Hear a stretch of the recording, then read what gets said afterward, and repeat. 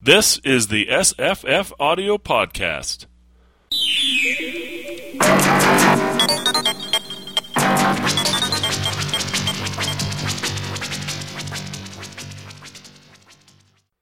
Today's podcast is a reading of The Circular Ruins by Jorge Luis Borges.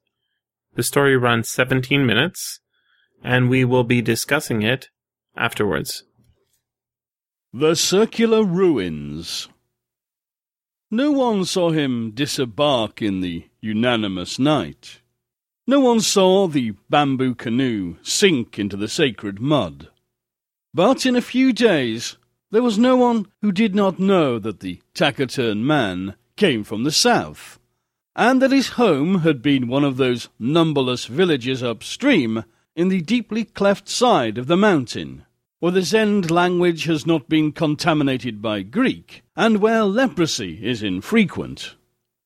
What is certain is that the grey man kissed the mud, climbed up the bank, pushing aside, probably without feeling, the blades that were lacerating his flesh, and crawled, nauseated and blood-stained, up to the circular enclosure, crowned with a stone tiger or horse, which was sometimes the colour of flame, and was now that of ashes. This circle was a temple which had been devoured by ancient fires, profaned by the miasmal jungle, and whose god no longer received the homage of men. The stranger stretched himself out beneath the pedestal. He was awakened by the sun high overhead. He was not astonished to find that his wounds had healed. He closed his pallid eyes and slept, though not through weakness of flesh, but through determination of will. He knew that this temple was the place required for his invincible intent. He knew that the incessant trees had not succeeded in strangling the ruins of another propitious temple downstream, which had once belonged to gods now burned and dead. He knew that his immediate obligation was to dream. Towards midnight he was awakened by the inconsolable shriek of a bird. Tracks of bare feet, some figs, and a jug warned him that the men of the region had been spying respectfully on his sleep, soliciting his protection, or afraid of his magic. He felt a chill of fear, and sought out a sepulchral niche in the dilapidated wall, where he cloaked himself among unfamiliar leaves. The purpose which guided him was not impossible, though supernatural.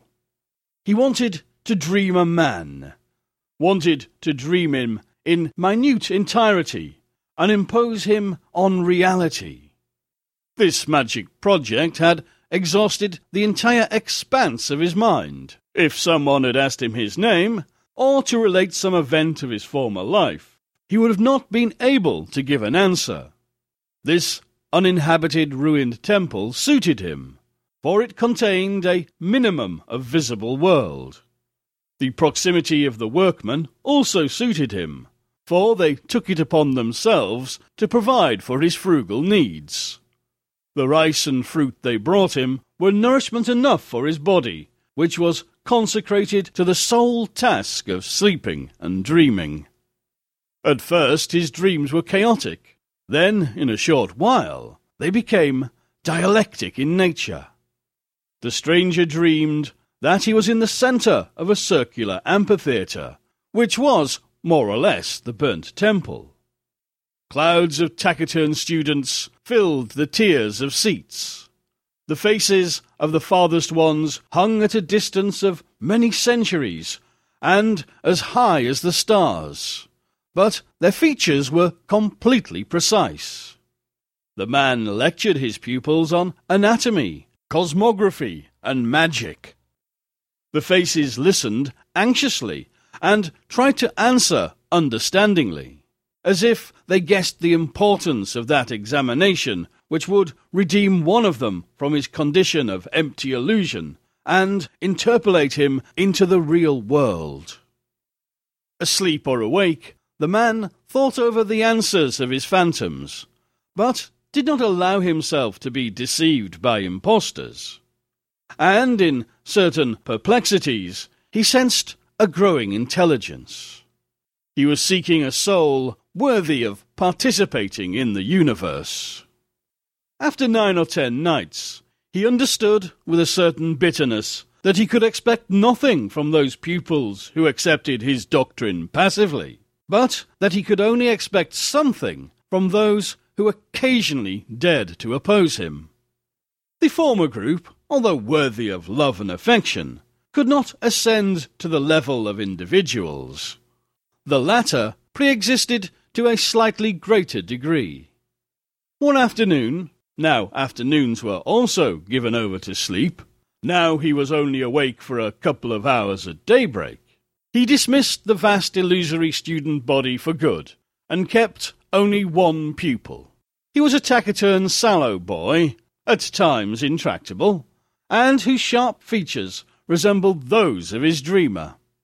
The brusque elimination of his fellow students did not disconcert him for long. After a few private lessons, his progress was enough to astound the teacher. Nevertheless, a catastrophe took place. One day, the man emerged from his sleep, as if from a viscous desert, looked at the useless afternoon light, which he immediately confused with the dawn, and understood that he had not dreamed. All that night, and all day long, the intolerable lucidity of insomnia fell upon him. He tried exploring the forest to lose his strength.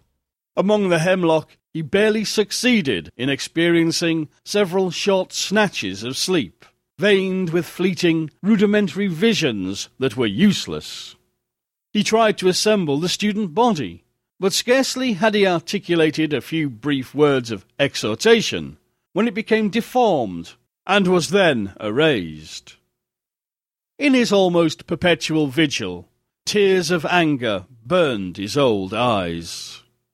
He understood that modelling the incoherent and vertiginous matter of which dreams are composed was the most difficult task that a man could undertake, even though he should penetrate all the enigmas of a superior and inferior order. Much more difficult than weaving a rope out of sand or coining the faceless wind.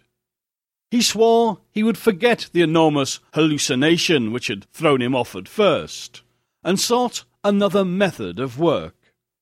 Before putting it into execution, he spent a month recovering his strength, which had been squandered by his delirium. He abandoned all premeditation of dreaming, and almost immediately succeeded in sleeping a reasonable part of each day. The few times that he had dreams during this period, he paid no attention to them. Before resuming his task, he waited until the moon's disk was perfect.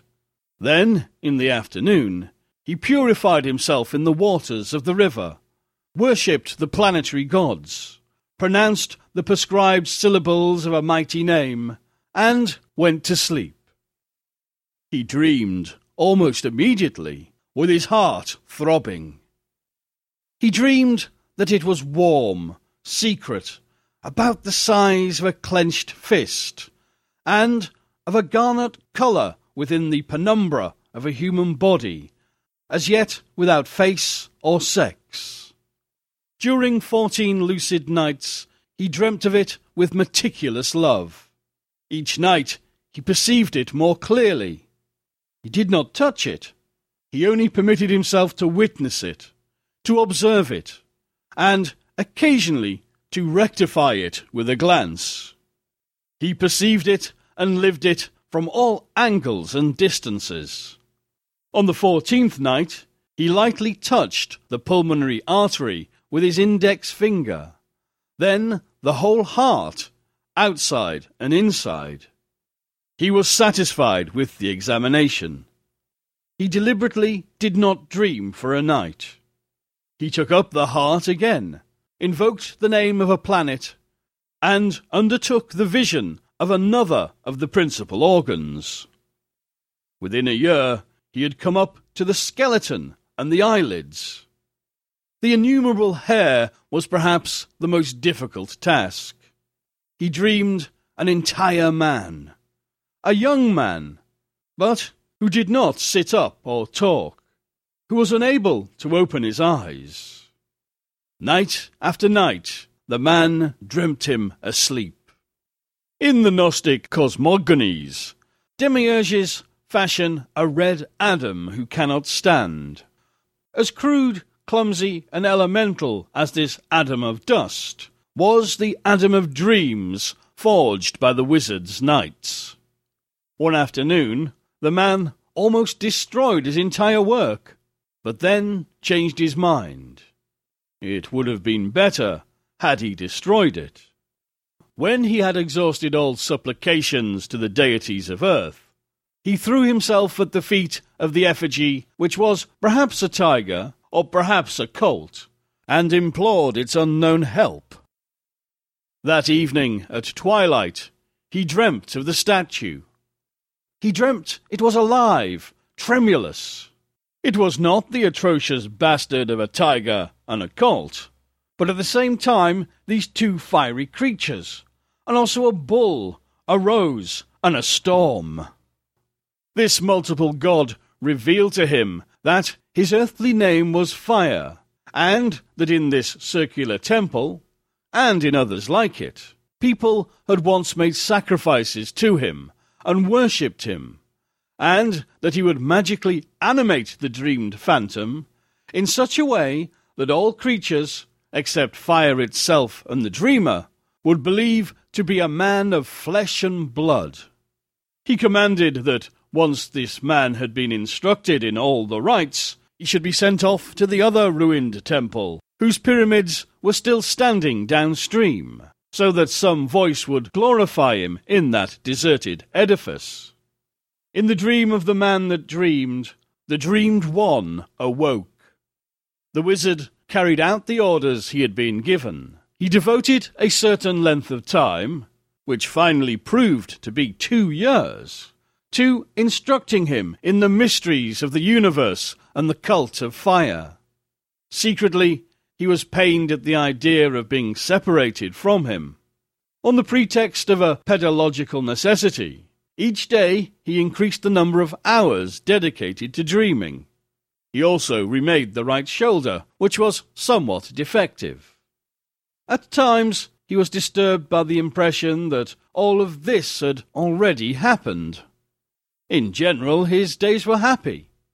When he closed his eyes, he thought, "Now I will be with my son." Or, more rarely, "The son I have engendered is waiting for me, and will not exist if I do not go to him." Gradually, he began accustoming him to reality. Once he ordered him to place a flag on a faraway peak. The next day, the flag was fluttering on the peak. He tried other analogous experiments, each time more audacious. With a certain bitterness, he understood that his son was ready to be born, perhaps impatient. That night he kissed him for the first time, and sent him off to the other temple, whose remains were turning white downstream, across many miles of inextricable jungle and marshes. Before doing this, and so that his son should never know that he was a phantom, so that he should think himself a man like any other, he destroyed in him all memory of his years of apprenticeship. His victory and peace became blurred with boredom.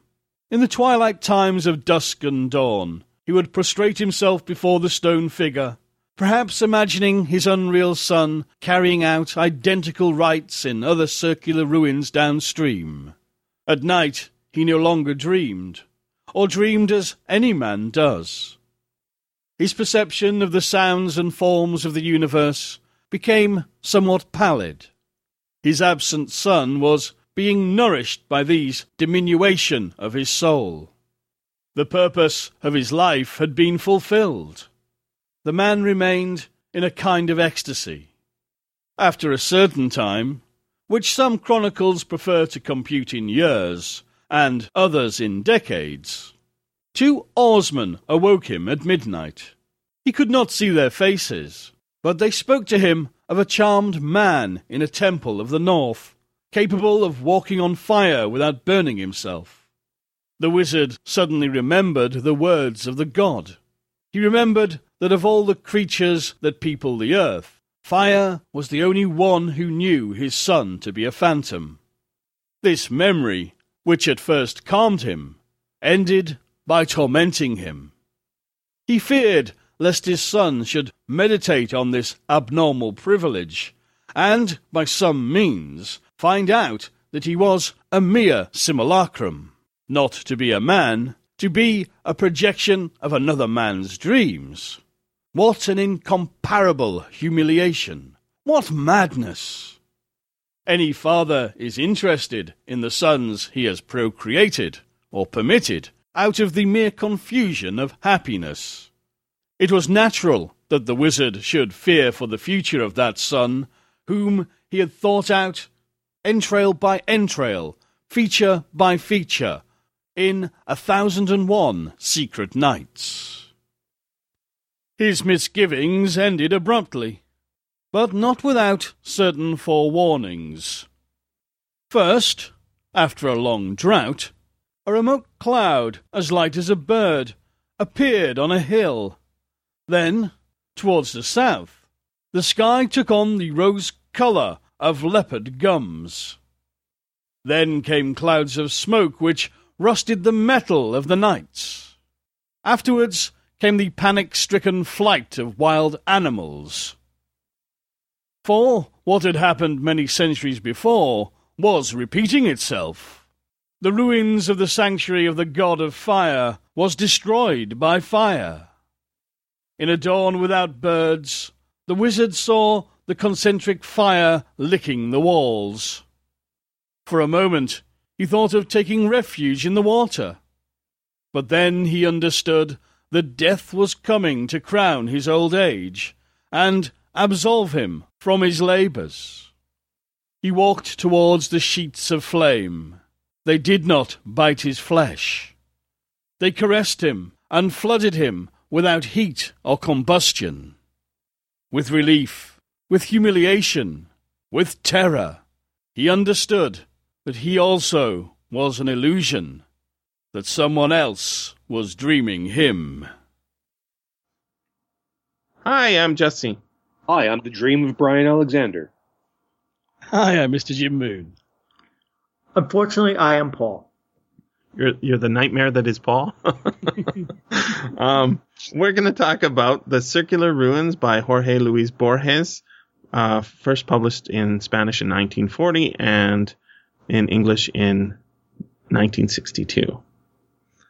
Brian, you were saying you had taught this story previously? Yeah, it was almost a disaster. I taught a clutch of Borges stories in a first-year class. So these students were not literature majors. These were all over the map. And this story hit them like a ton of bricks. They had no idea where to go with this.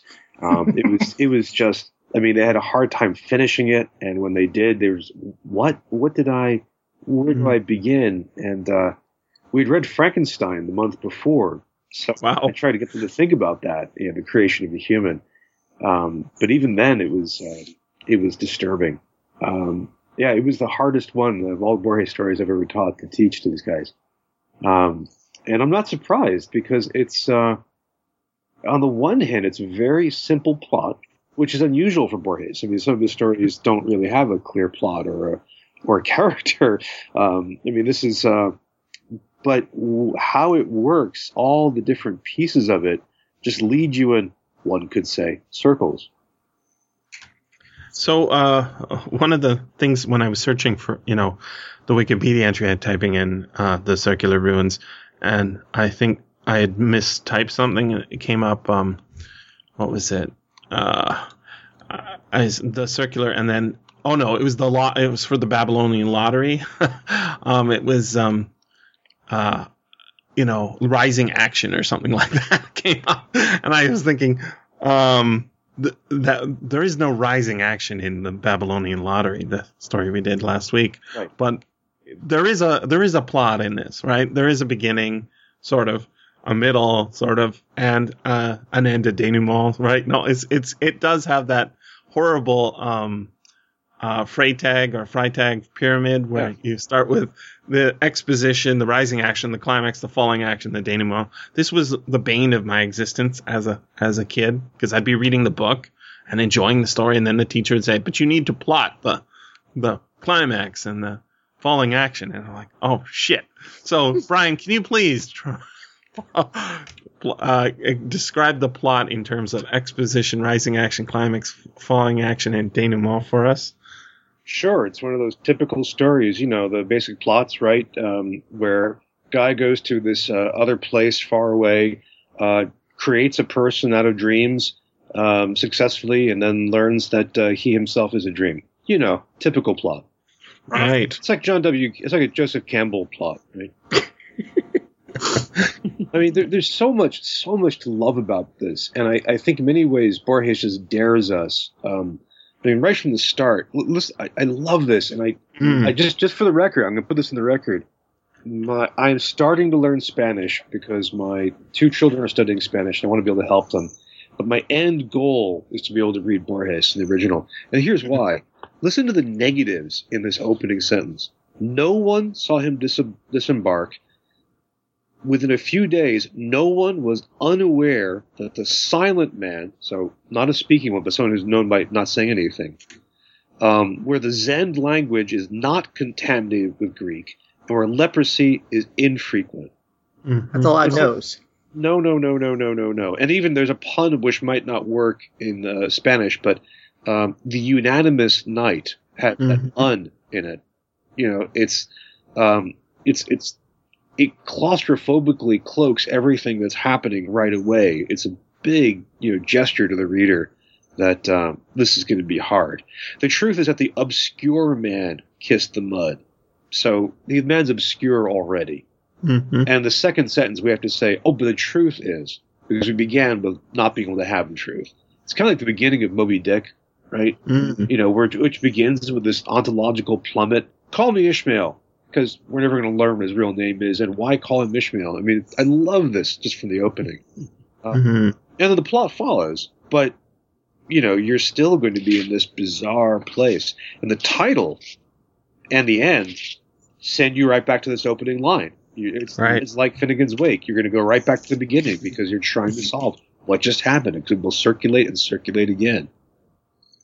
In the Garden of Forking Paths, there's that novel with you can start anywhere, and then you read the spine has no edge, right? Yeah, so you can start reading anywhere. Keep reading and never end the book. There's no cover. That's one of the classic documents.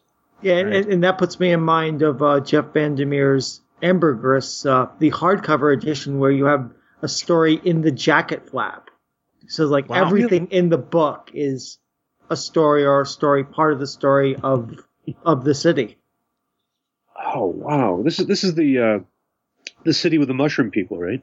Yep.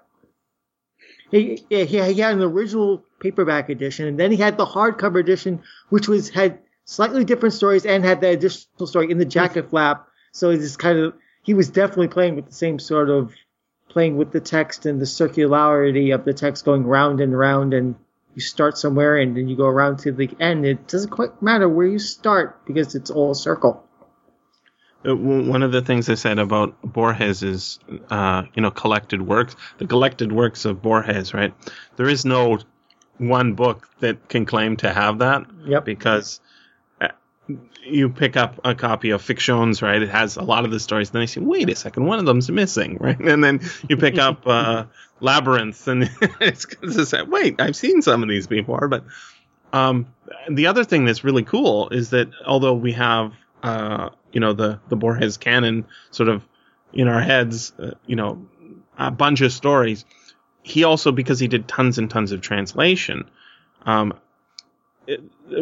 and he changed every translation he ever made, more so than just, trying to get the right word. He would change characters, he would change the plot, he would change the title, he would change the meaning, he would improve the story or change the story so that it has an interpretation that he thinks is interesting.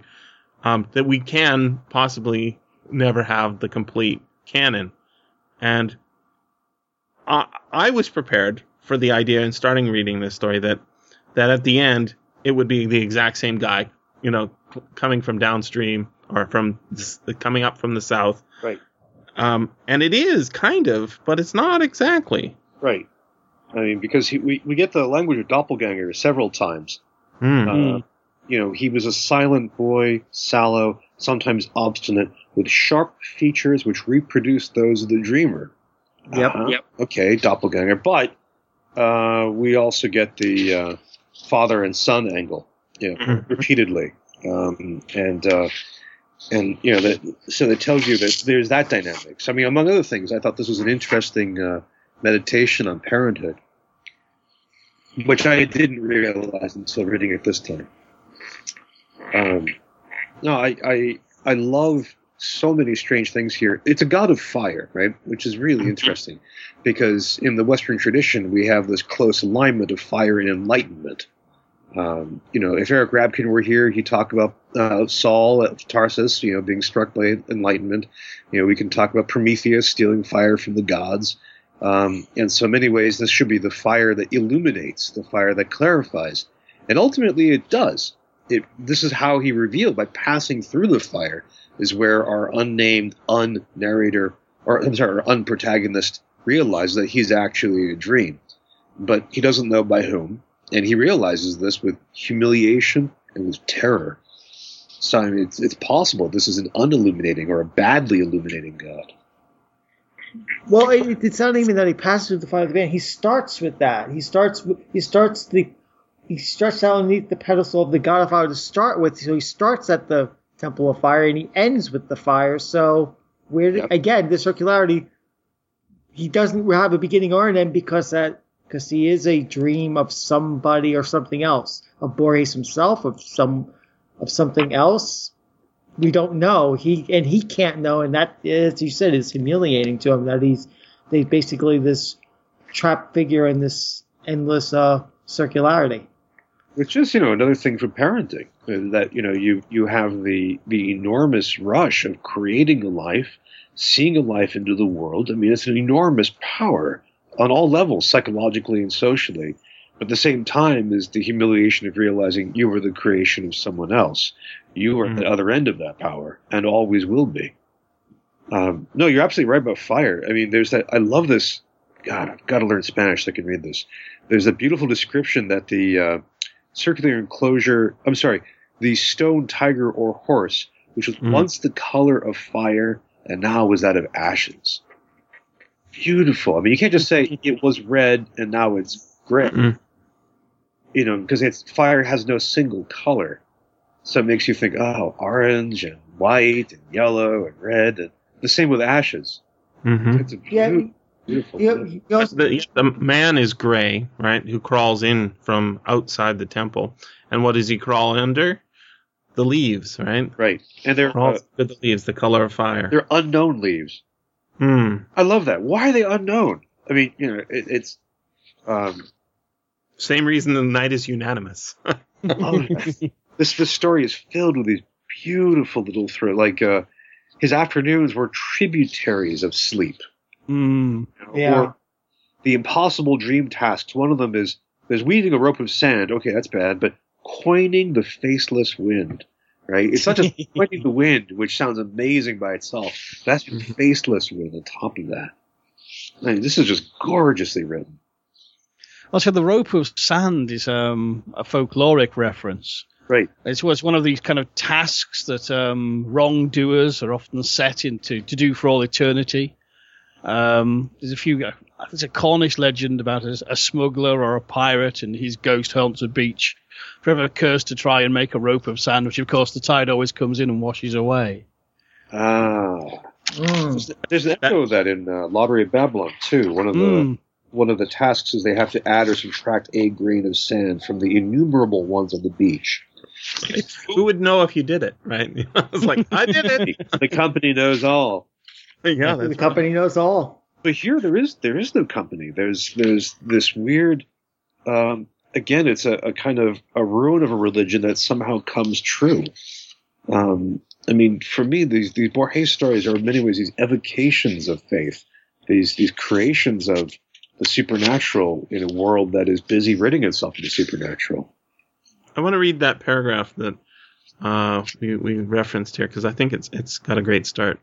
He understood, or part of the paragraph anyways, he understood that modeling the incoherent and vertiginous matter of which dreams are composed was the most difficult task that a man could undertake, even though he should penetrate all the enigmas of a superior and inferior order, much more difficult than weaving a rope out of sand or coining the faceless wind.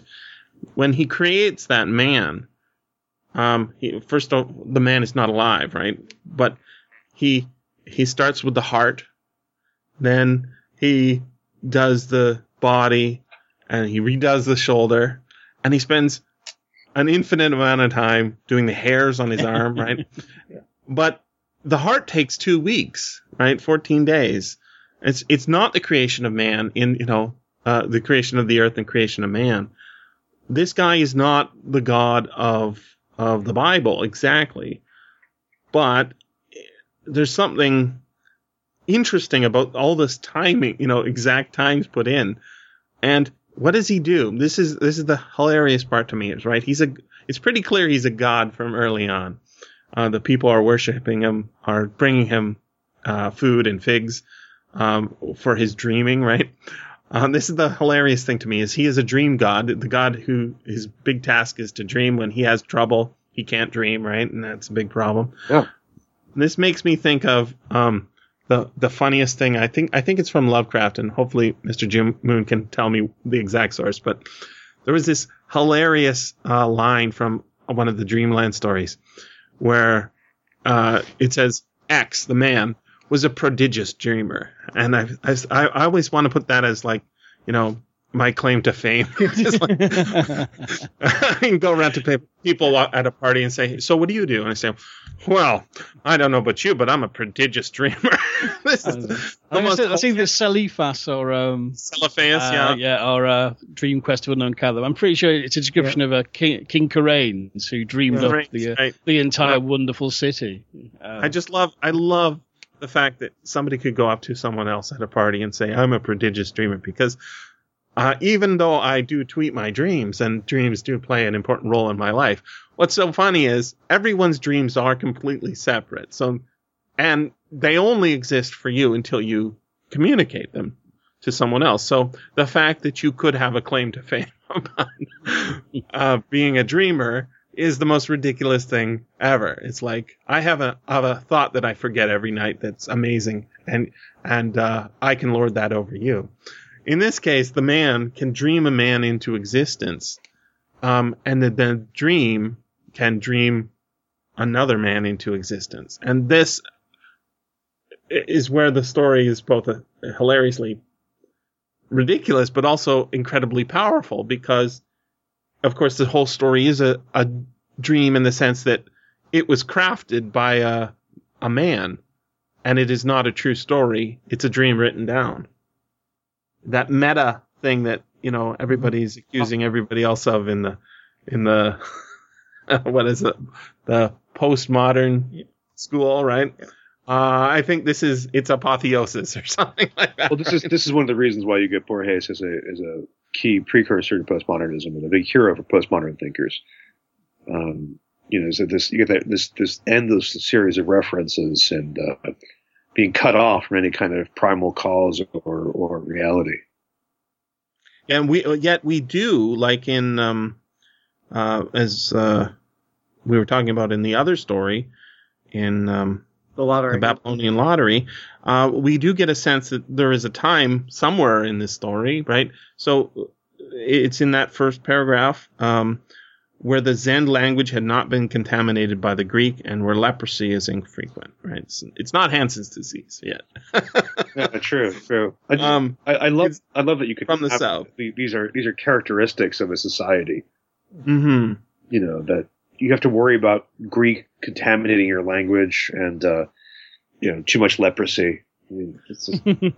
Well, that contamination of language makes me think of different Borges stories, like, say, Talon Upar Orbis Turdus, where we're given bits of the Talan language and how strange it is. And I had even tweeted a line, a bit of that from before. It was Hula U Fang Ananaxis Malo, which is the way to say that the moon rose above the river, but the actual little translation is that the moonness was going above the river rather than the actual physical moon. And so that actual twisting of language is something that Borges likes to do a lot, and look at things in a very postmodern light before there was postmodernism. It's like, what can we really understand about?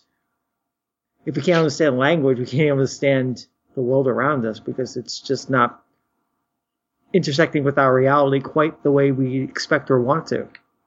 And that goes with the beautiful language in here. It's all in the beautiful language of a dream, but it is in the end a dream, but whose dream? Mm. The Zend, I found that word, and I'm probably not classically trained enough to figure it out, but I tweeted you guys the connections I know about it. So Zend is somehow tied into Babylon as well, because Voltaire wrote a novel, kind of a novel, about a character named Zadig, who lives in a kind of proto-Babylon or fake Babylon that's kind of a lot more like Europe. But there's a book of Zend in there, and then, of course, we've got it in here, and that ties it back to the Babylonian lottery, the lottery in Babylon, and also, of course, the Library of Babel, which is sort of another proto-myth. So he's tying it back, giving us the real world Greek. Yep. And then we've got, I, for some reason, was thinking that this is in South America. I don't know, maybe that's just because he's from Argentina, but we've got this river, right, that you can get into in your bamboo canoe, go upriver or downriver, farther south, and it happens again later in the story where there's more temples. It's not just the one temple, right? You go farther down the river, there's another burned temple down there. Yeah. I was thinking more Africa, like H. Rider Haggard, sort of going into the lost civilizations in darkest Africa, because not yet contaminated by the Greek made me think of those lost civilizations that the Egyptians and the Romans founded in the middle of Africa in the Haggard stories. I like that you're saying not yet contaminated. That made you think of it. It's that double negative that it does. Yep. Right? No one saw him disembark in the unanimous night. No one saw the bamboo canoe sink into the sacred mud. But a few days later, there was no one who did not know. All those this you remind me of this.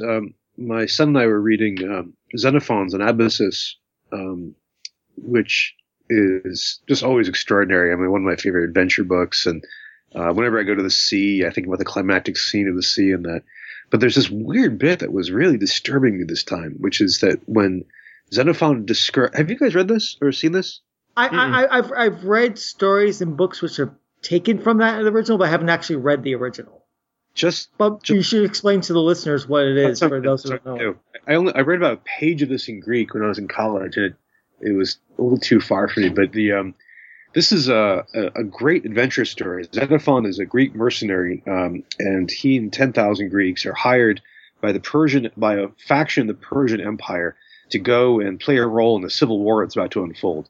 So they travel to the heart of the Persian Empire. And the civil war is about to start when the leader of their faction gets killed, and the whole civil war shuts down right away. So there they are, 10,000, surrounded by millions and millions of Persians, and they have to figure out a way to get out and get home. So it's just terrific stuff. You know, they have to outwit enemy units. They have to survive on not enough food. They have to climb mountains and deal with mountain people who are throwing rocks at them, and it's just epic adventure. I mean, it's terrific. But one of the things I recommend it for anybody. It's just great. This isn't one of those classical texts which is very interesting. It is, but because it's also just a great story. one of the things I'd forgotten is that you get all of these descriptions of cities and villages, because it's a travel log. They get to go through all these places. And Xenophon describes them as populated or unpopulated. They find this village and it's this big, it's near this river, and it's uninhabited now. Or this one, and it is populated. And you think, what kind of a historical time do you have to be in where you describe something that way? There's this, you're in the aftermath of disasters. You're after some kind of catastrophe. It's kind of like being in Michigan where you're like, oh, that part of Detroit, people still live there, but it's that kind of, and you're mentioning this is giving me a real vibe for this story where there's another uninhabited village or another destroyed temple. You're a visual image I think is better for Peter Jackson's Lord of the Rings. One of the things I love about it is that he populates the screen with so many ruins and so many leftover signs of the past that Tolkien talks about, but he makes them very, very visible, very clear. So you have to wonder, yet another abandoned village, yet another abandoned temple. Of course, we're in that kind of belated time.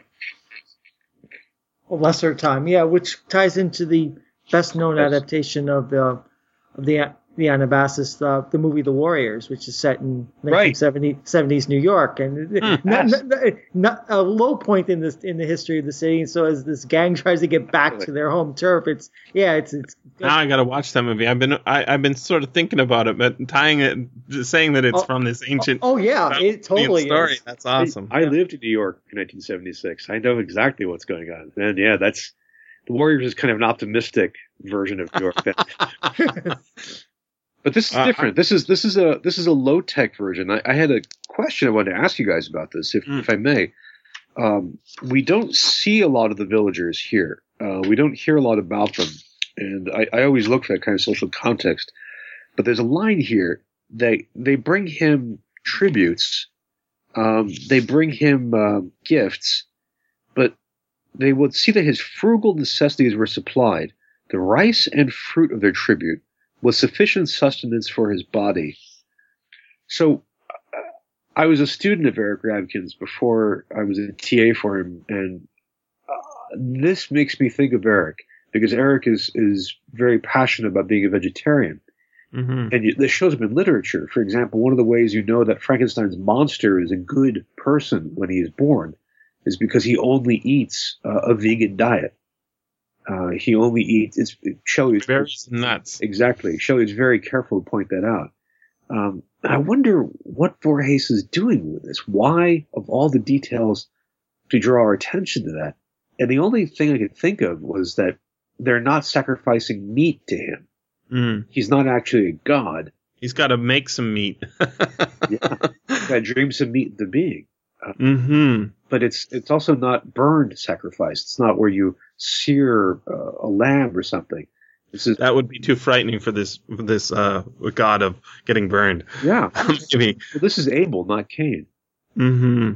I want to read the end of that paragraph in the beginning of the next one, because I think there's something really cool going on. That's where the story really gets cooking. All right, so here's how it ends. The rice and fruit they brought him were nourishment enough for his body, which was consecrated to the sole task of sleeping and dreaming. So his body is a temple. Yep. That's why he doesn't eat meat. At first, his dreams were chaotic. And then I love this. Then, a short while later, they became dialectic. Ah. The stranger dreamed that he was in the center of a circular amphitheater, which he is, right? Which was more or less the burnt temple. Clouds, and this is the awesome metaphor, clouds of taciturn students filled the tiers of seats. The many faces of the farthest ones hung at a distance of many centuries as high as the stars. So his students are the clouds. But their features were completely precise. But their features were completely precise, exactly. The man lectured his pupils on anatomy, cosmography, and magic. So the man is the dreamer here, right? The faces listened anxiously and tried to answer understandingly, as if they guessed the importance of that examination which would redeem one of them from his condition of empty illusion and interpolate, there's that word again, him into the real world. Asleep or awake, the man thought over the answers of his phantoms and did not allow himself to be deceived by impostors. And in certain perplexities, he sensed a growing intelligence. He was seeking a soul worthy of participating in the universe. Now, just this image of a man lecturing to the clouds, right, while actually asleep, and he puts his focus on individual students, this is metaphors developed a little bit in the next couple of paragraphs. He puts his focus on the students, the ones that answer just with nods and smiles, are not worthy. He needs ones that can argue with him dialectically, right? At least a little bit. And I don't remember who, it might be Lawrence Block. I'm not sure who. I think it might be a Lawrence Block story. There's a great story someone wrote about a man who had the ability to, he's like, his only superpower is the ability to destroy clouds. So he would go out in the field, right, and he'd look up at the sky. It's a nice blue sky day, and then there would be like a few puffy clouds in the sky, and he could just look up and stare at it, and the power of his mind and the power of his will could make the cloud dissolve, right? So he'd go up and he'd pick out a cloud out of the sky and say, that one. And he just sort of sends heat beams, from his eyes to dissipate the cloud. And in this case, he's actually doing the opposite. In this story, we've got a man staring up at the clouds, looking for ones that they all have their distinctive features, but looking for ones that are giving the right signals to him so that he can make them real. And I'm sure we've all done this. We go out in the field on a nice day and look at the clouds and look, there's a dragon, right? There's a grumpy man, right? We can see in the clouds the images. And this is very much a dream metaphor, right? Because people are like clouds in dreams. They can change shape. They're very amorphous.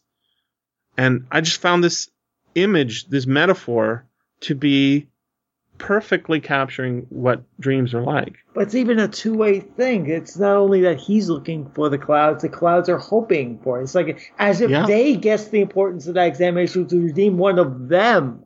So it's just like their search to become real, even if it's a dream reality.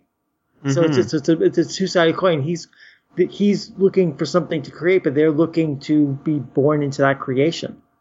Well, that makes sense that this is a dream of a dialectical nature, because you get that sense of participation. Something is being asserted, and then that elicits its opposite. And that's one way of looking at this, of negation, which is what we began the story with. But it's also the sense of dialectics in the older sense of pedagogy. And I love the fact that to begin making a life, he begins as a teacher, which, parents do teach their children. But it's the worst weeder class, right? He gets so many people that only one can pass. Right? How brutal is that? My God, this is a terrible class. But there's also, again, that Frankenstein element to it, where when Victor first starts studying, all he studies is magic. And then he goes to the University of Ingolstadt, and he learns, no, there have been developments in science in the past 300 years. Maybe you should pay attention to those. So, here we get cosmography and magic. And, of course, anatomy, which he needs to use in the next page. Yeah, that circular amphitheater with the anatomy kind of reminds me of the dissection theaters that were popular in the Renaissance as a way of, people exploring human anatomy and learning the secrets of the body. They would have these demonstration theaters like in Italy and in England where you'd have surgeries when people watch still have them. They're still around, right? That's for teaching. Yep. Right. But it was almost like a spectator sport back then in some ways. Sure. Yes. Learn about the human body. Watch us cut this guy open. Yeah, it was a key point in early science was to say, let's show this off. Look, here's electricity. Wow, it's awesome. I got a paragraph start that I want Mr. Jim Moon to dash himself against and see how He does, because this is one I highlighted. I specifically highlighted it twice, and I'm baffled by it, and I'm also interested in it. It's on page 5, start of a paragraph. It says, in the Gnostic cosmogonies, demiurge's fashion, a red atom who cannot stand, as clumsy, crude, and elemental as this atom of dust was, the atom of dreams forged by the wizard's knights. Now, who's the wizard? And how many atoms have we got here? Do you see this one, Mr. Jimun? It's on page 5. Yes, I wondered about this when I listened to it today. I was thinking, that rings a vague bell about the Gnostics. And I think actually Adam in Hebrew means red anyway. Right. And Adamah is earth, right? Yes. So I think this is... I think it refers to the Gnostic idea that the world was created by the demiurge, which was actually a false god. And you have this... Right. There's various variations on it, but Philip K. Dick played with this idea in some of his later works, such as Valis. The idea that we're in universe B, which is controlled by the evil demiurge, and the real universe is universe A, where God is, who's constantly trying to break through into our reality and save us from the demiurge. So there's the red atom, the one who cannot stand, and that makes me think of the one that he's making, with the red heart, and he can't get up because he has no soul yet. There's very kind of Gnostic and sort of kind of addendums to the creation story of you have the idea that before Eve, God created Lilith, who didn't turn out so good and became the mother of demons. The red atom was kind of like a prototype, which just didn't work. It reminds me of this geopolitical urban legend. Have you guys followed the Red Mercury stories? I heard a little bit about it. What's going on with that? Just Google it and you will chuckle. It's a as far as anyone can tell, it's a combination of urban legend and disinformation that it's possibly created by some intelligence agency.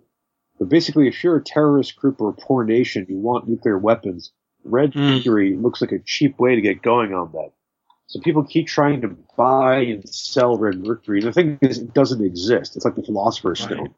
I believe Red Mercury is mentioned in alchemical text, which is probably where they lifted the idea from. Isn't that awesome? It's like, you have Al-Qaeda trying to buy an alchemical item. It's so strange. Yeah, so that's like the Wikipedia entry that has been locked so that all the terrorists are like, what can I get this cheap? I gotta get this. But people buy and sell this. There's all kinds of stories. That's hilarious. It's like the cold fusion of nuclear fission. So I'm still not clear. There's the red atom, right? Who cannot stand. I've dug up a little bit more. I've just picked up a book up. A red atom in Gnostic philosophy is essentially what we would call a golem, a man made out of clay but without a soul. Right. Oh. And then it says, and elemental as this atom of dust. Now, this atom of dust, it sounds like it should be ATOM, right? Atom of dust. But it's not. It's atom of dust, ADAM of dust, was the atom of dreams. So there's an atom of this atom of dust. It almost makes me think that the person telling the story is made like us, of dirt, right? Of like the regular atom from the straight up version of the Bible, right? But then there's this atom of dreams, the man forged by the wizard's knights. Now, the wizard, I think, is supposed to be the guy who's doing the dreaming here, right? Yeah, he's the wizard. Yeah, and I think he's also he is also an atom of dreams. Well, he doesn't know that. We don't know that till the last paragraph, but it's the wizard is definitely our protagonist, because it's one afternoon the man almost destroyed his entire work, but then changed his mind, and then we go on to Again, that's Frankenstein too. Again, it would have been better had he destroyed it, which is it's interesting, and it's in.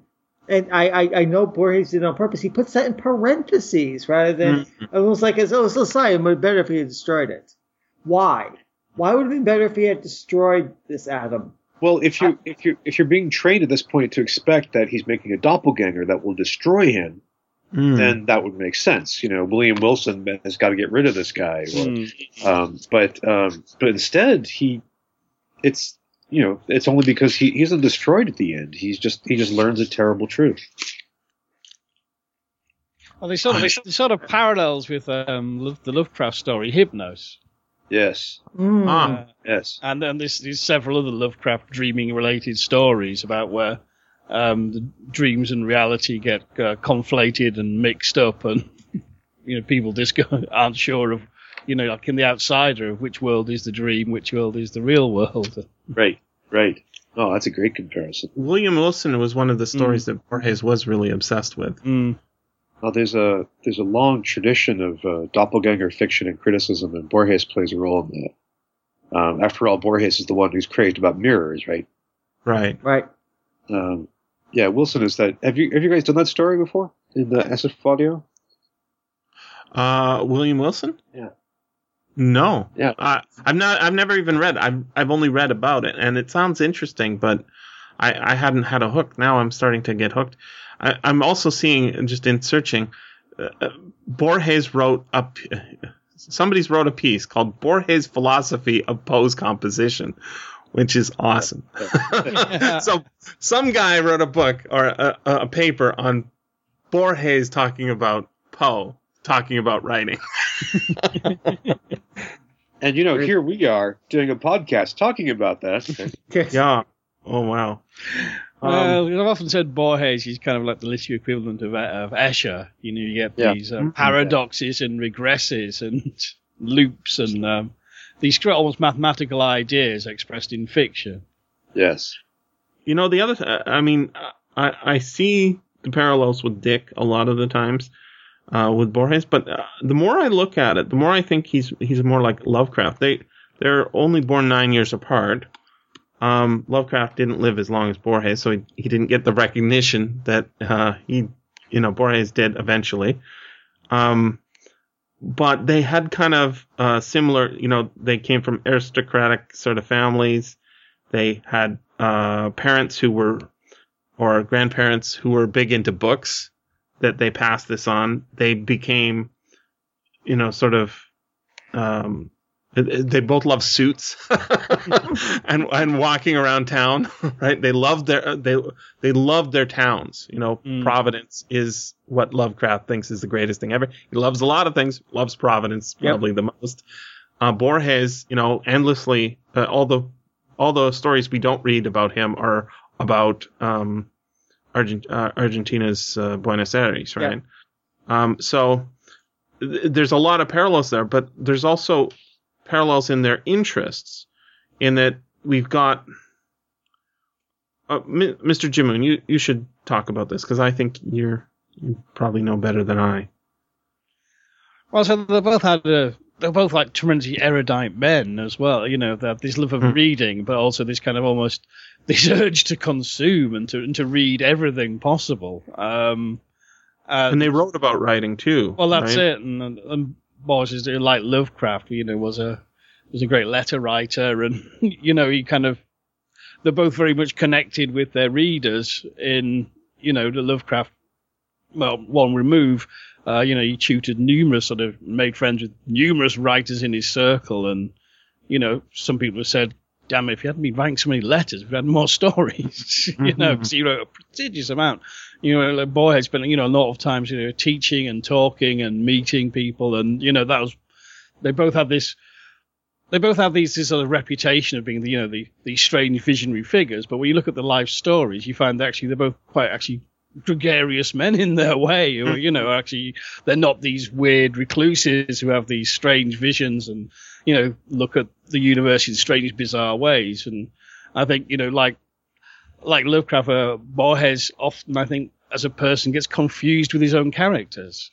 I think that's It tends to happen a lot with anyone who writes about, the strange and bizarre and altered perceptions. Of, we kind of pose the same. We tend to think of Poe as being like one of his own characters and see his life as one of his own horror stories. And I think the truth is a lot more complex than that. But I mean, for me, I think there's sort of curious parallels with Borges and Lovecraft, that they had a strong sense of the aesthetic, of beauty, of meaning, a belief in the power of story itself to illuminate and enrich.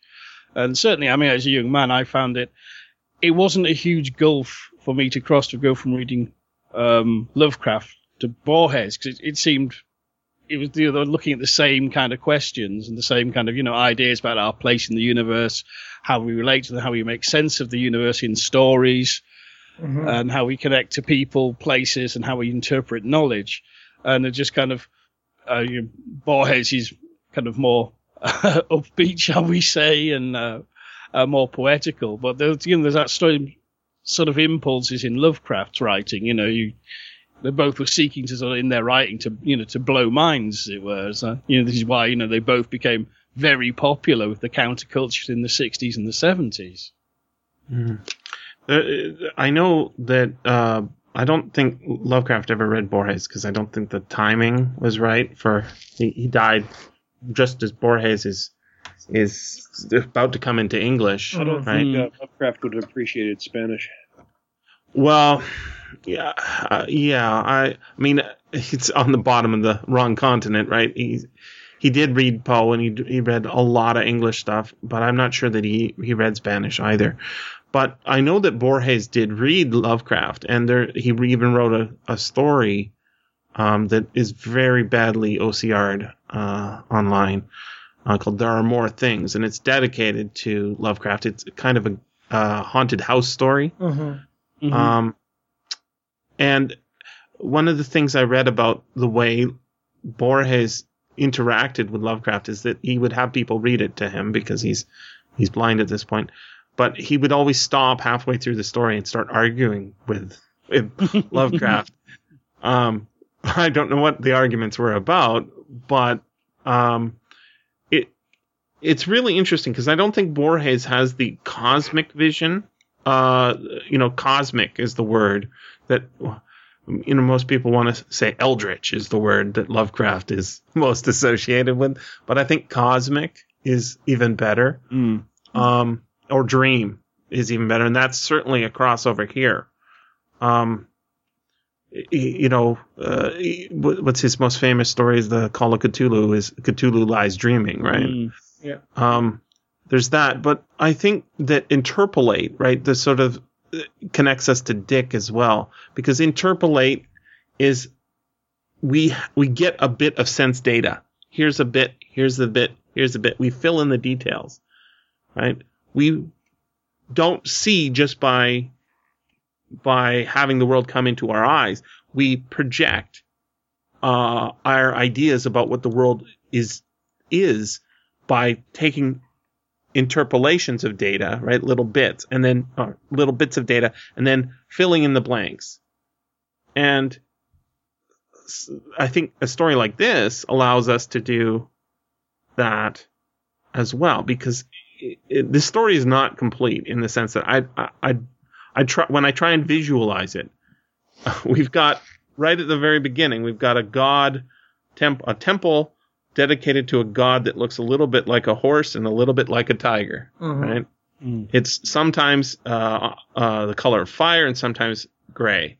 So filling in the steps between those things is our job to see what's there. And I think there's these guys are really, Dick, Borges, and Lovecraft, I think they're sort of working the world in a different way, responding to it, and then writing it down for us to see what their dreams are like.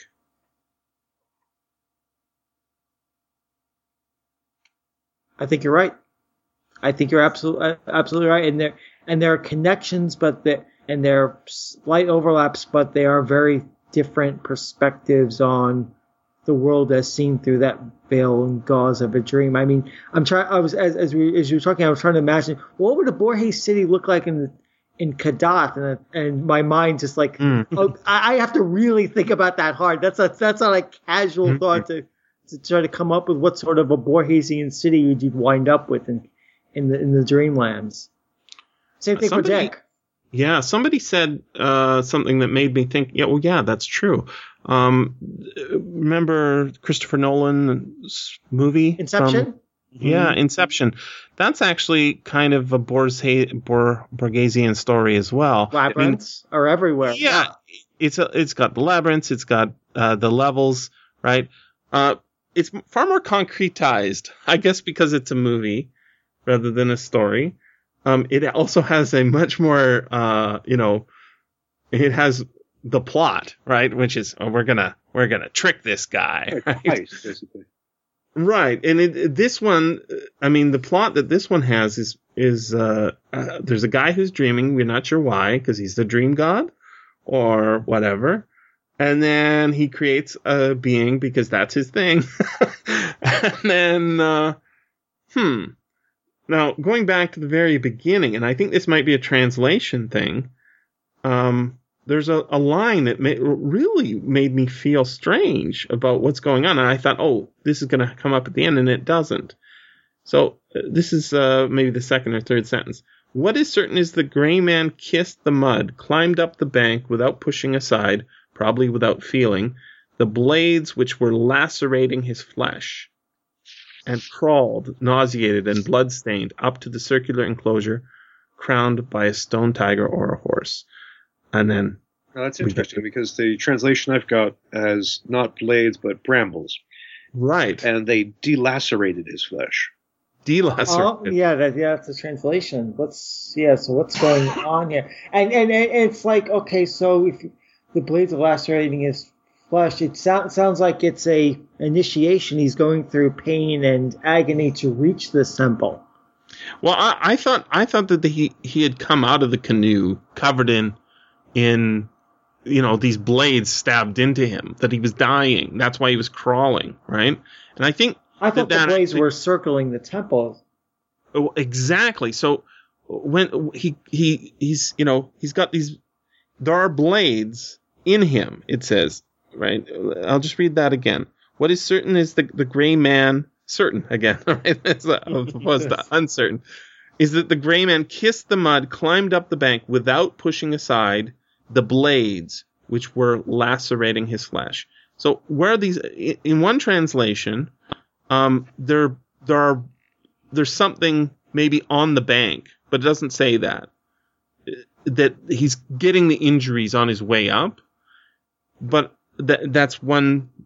I think the George Goodall audiobook has it that way. Here, it's like the blades are in him already, and he doesn't push them aside or like pull them out or whatever. And he climbs up to the circular enclosure, right? Crowned with a stone tiger. This immediately made me think of when I heard the Brambles interpretation that it's the crown of thorns. Right? Jesus.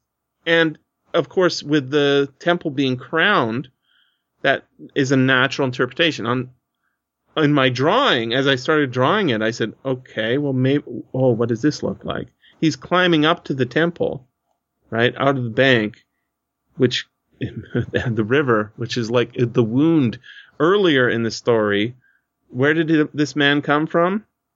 He came from the south, and out of a crack or a rent, I think it said, in the mountain. Right, where in the deeply cleft side of the mountain. Right. Where the Hansen's disease, where leprosy is infrequent, right? And he climbs out of the mud and then up to the temple, climbs into his own head. He goes to sleep in his own head. And then dreams a dream to make a man. And so it is almost biblical in the Christian sense instead of what we were thinking more earlier sense, the Old Testament. Interesting. Well, once again, we get that creation that isn't coming from a first cause, that isn't coming out of a god. It's this creation that is somehow cut off from those roots and suspended and circulating around. And it's almost autonomous. It's almost a sense of self-creation. But we know by the end that, again, like Lovecraft, that instead of being self-controlled and self-powered, that he's merely the plaything and forces far greater than he can comprehend or appreciate. Terrible. Yeah. Yeah. And again, like Lovecraft, this is the kind of horror that isn't based on gore or blood. This is the mental terror. The existential, concept. Yes. Yeah. I'm going to read this line, from the next column. He knew that this temple was the place required for his invincible intent. He knew that the incessant trees had not succeeded in strangling the ruins of another propitious temple downstream, which had once belonged to gods now burned and dead. This is like the temple to the same gods. He knew that his immediate obligation was to dream. Obligation! Yeah. It's not like he's doing it out of choice. He is like, this is what I must do. And the birds come up again twice in this story, I think. Towards midnight, he was awakened by an inconsolable shriek of a bird. And then later on, he's woken by the daylight and the birdless morning. So I'm starting to think the phoenix, right? Rising from the ashes. Out of the ashes, the phoenix rises again. But it's not a bird, exactly. It's a horse tiger temple. And so the tiger is man, right? We get tiger burning bright. And then what about the horse? He's running? Not sure. Well, I mean, it depends on where you want to go with that. I mean, one of the things about the horse is that the horse is an invasive species in Latin America, which is interesting. It's also the symbol of force and power and dynamism, nobility, which is a pretty popular symbol for that. And so, like the horse and the tiger are both these very noble, powerful animals that are terrifying, and if controlled, become a source of a great deal of power. The horse is also a domestic animal, which can be used to carry. And that's where the horse or tiger becomes a real gap, because the tiger is not domesticated except by the occasional member of the Russian mafia. Or a Siegfried Las and Roy. Vegas show show entertainer. That's right. And not for very long. This story is super enigmatic, and yet we know exactly what happened, sort of. Well said. Yeah, only Borges could pull something like that off. Well, that comes. There's a question I want to ask before we run out of time, which is there's this really precise calendar he establishes, and I've been going back and forth on this. The only one that seems especially meaningful to me is when he creates the heart, because he says that he waited until the moon's disk was perfect. And again, Jesse, I don't know what the translation you have has for this, so I'm thinking, all right, this is the full moon now. In a sense, it could be the new moon, but it's hard to see that this being perfect in that case. So if I'm right, if that is the full moon, he starts that, and then it takes 2 weeks, 14 days, 14 lucid nights for it to really start. So if it is the full moon, 2 weeks later, we'll go to the new moon. So we go from pure white to pure black. And I'm not sure what to make of that. Do we go from lucidity to obscurity? From clarity to darkness? Or is this a hint that this is going to be something which, at heart, is going to be truly terrible?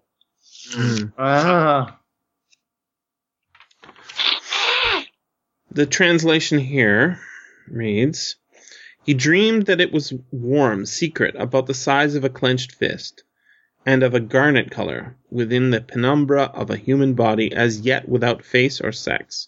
During 14 lucid nights, he dreamt of it with meticulous love. Every night, I love meticulous love. Every night he perceived it more clearly. He did not touch it. He only permitted himself to witness it. observe it, and occasionally to rectify it with a glance. He perceived it and lived it from all angles and distances. On the 14th night, he lightly touched the pulmonary artery with his index finger, the finger that was cut off in the previous story. Then the whole heart, outside and inside. He was satisfied with the examination. He deliberately did not dream for a night. He then took up the heart again, invoked the name of a planet. In the other story, we had invoked a name. Maybe it's in this one. Invoked the name of a god it was lawful to invoke. But not specified. Right. And, invoke the name of a planet. Which is it? Like Mars? Right?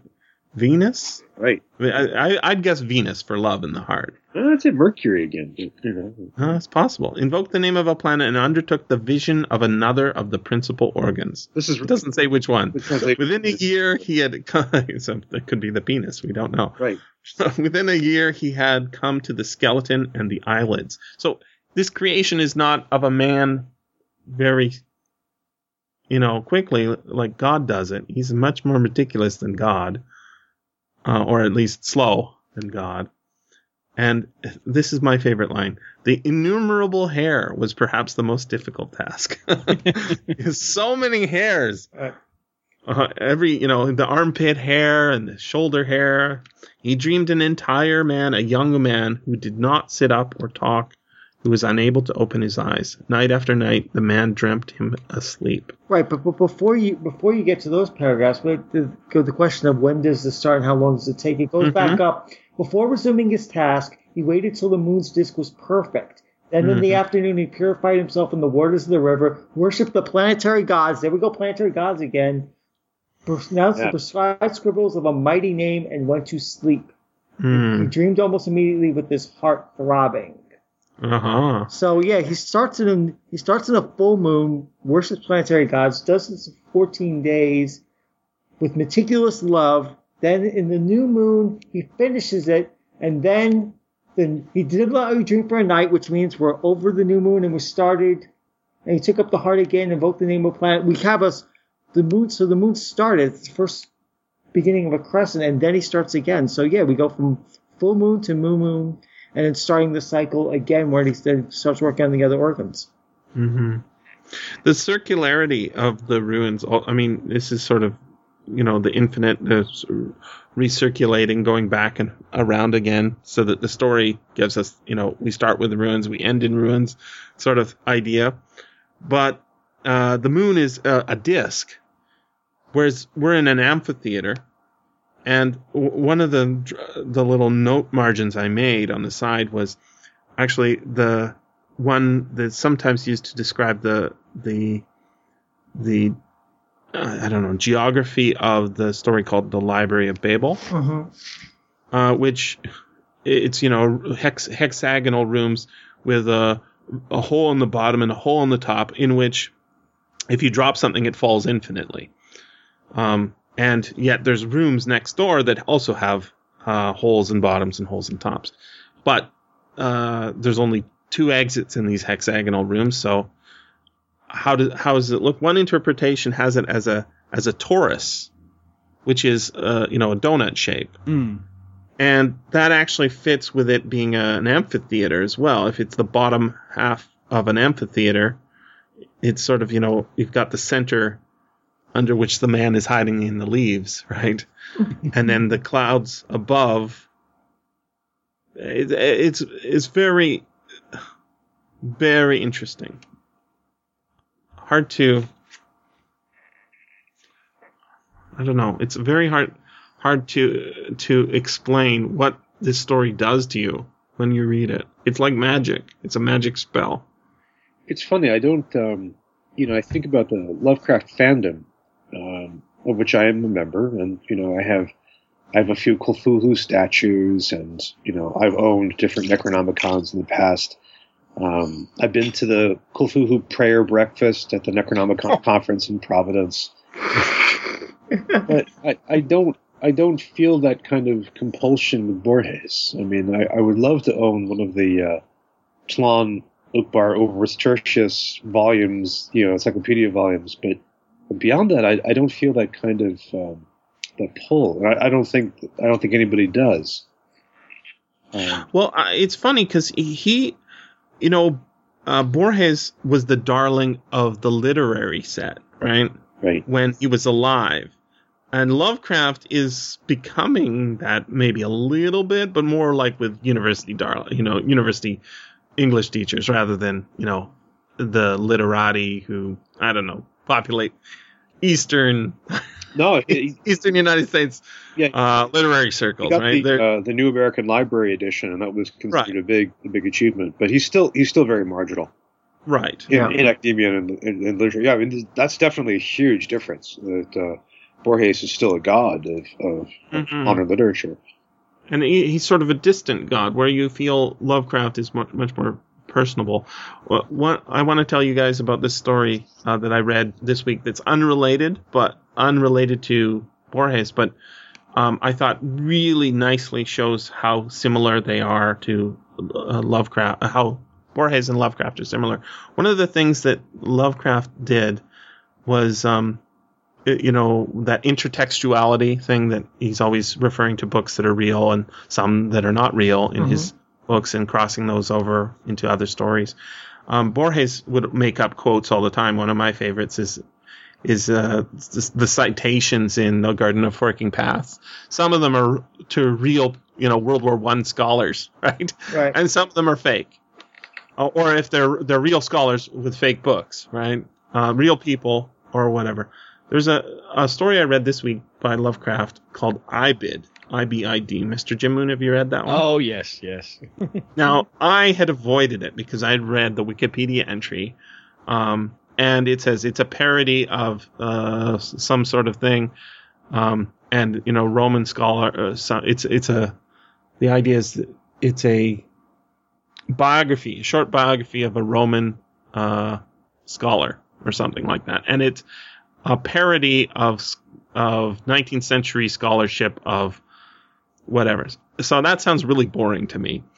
But when you start reading the story, there are these citations and footnotes, which connects us to Borges, who loved doing that too. But what's so funny about the story is you start reading it, and it's just this guy, sort of straight up lifestyle of a guy living in ancient Rome and what he did. And then he dies about halfway through the story. But the story continues. And the story continues because somebody digs him up, and they start using his skull for various things. And it gets passed around to various tribes in Europe who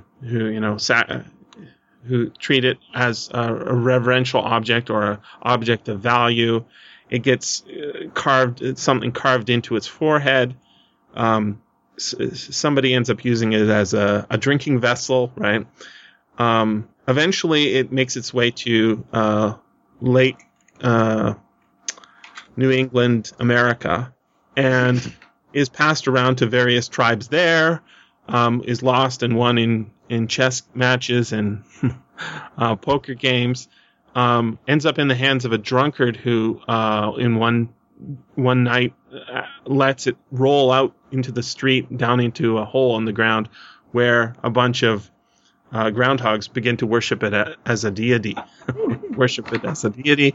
It is then thrust out of the earth and ends up in its present location. Right? So the whole thing of the story is that it's a joke. It's a huge joke. It starts off very straight-laced, and eventually becomes, this guy had much more interesting adventures in his death than he had in life. And by the end, you're just laughing out loud. But isn't that the one that ends with the prairie turning into a cliff with the skull on top? Right. This is like, in the end, he finally gets raised up high after going through all this crap. Exactly.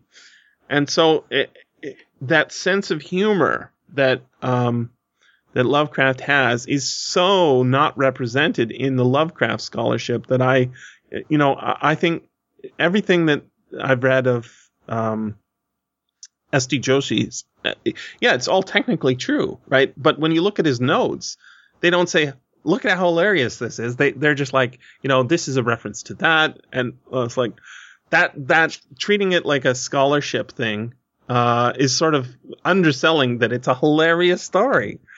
I guess it's hard to put that in a Wikipedia entry, that this story is really funny. But that's what it was. It was a really funny little story. And it's based on that classic schoolboy error of seeing footnotes marked Ibid and assuming it's a scholar and extrapolating from there. This, right.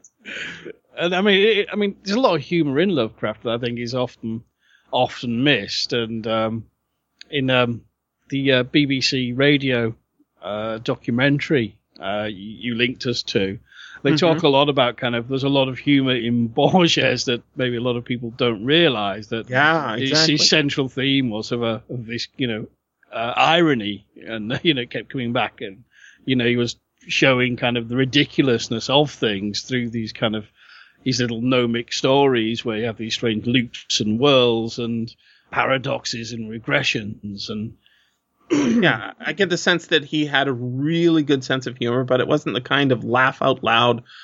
He's laughing at everybody's, fart jokes. It's fairly sophisticated in the sense that, isn't this humorous? And I think the effect of, the fact that he doesn't mind the translations going off, if we have two different translations of the same story and one says blades and the other one says brambles, and we're like, oh, what does this mean? He's like, great. Yeah. The more the merrier. That's what I'm going for. I think you've got a lot of fun with this. I agree about the humor in Lovecraft, and he draws on this, as with so many other things, from Poe, who is absolutely hilarious and a prankster, literally, and but also with language. I mean, they're both so careful. If we stick with the American setting, I'd say this reminds me, the humor is kind of wry. It reminds me a bit of Melville, who is also someone with that unbelievable high pitch of language. Just can really, especially middle and later Melville, has extraordinary sentences, ridiculous vocabulary, epic referential range. It has a sense of humor, but it's dark and often just a little puckish, a little wry that you have to look for, and it leaps out in the middle of horror. And Melville is also often cited as a huge influence in American horror, because the stuff is some of the stories are literally horror, and some of them are just deeply partake of horror, including Moby Dick, including many of the later stories. I think we're done. We've reached we've circled the ruins. Yeah, we could circle forever. Well, we have to wake up at some point. And find out someone else was dreaming us. This has been the SFF Audio Podcast. Please join us at www.sffaudio.com.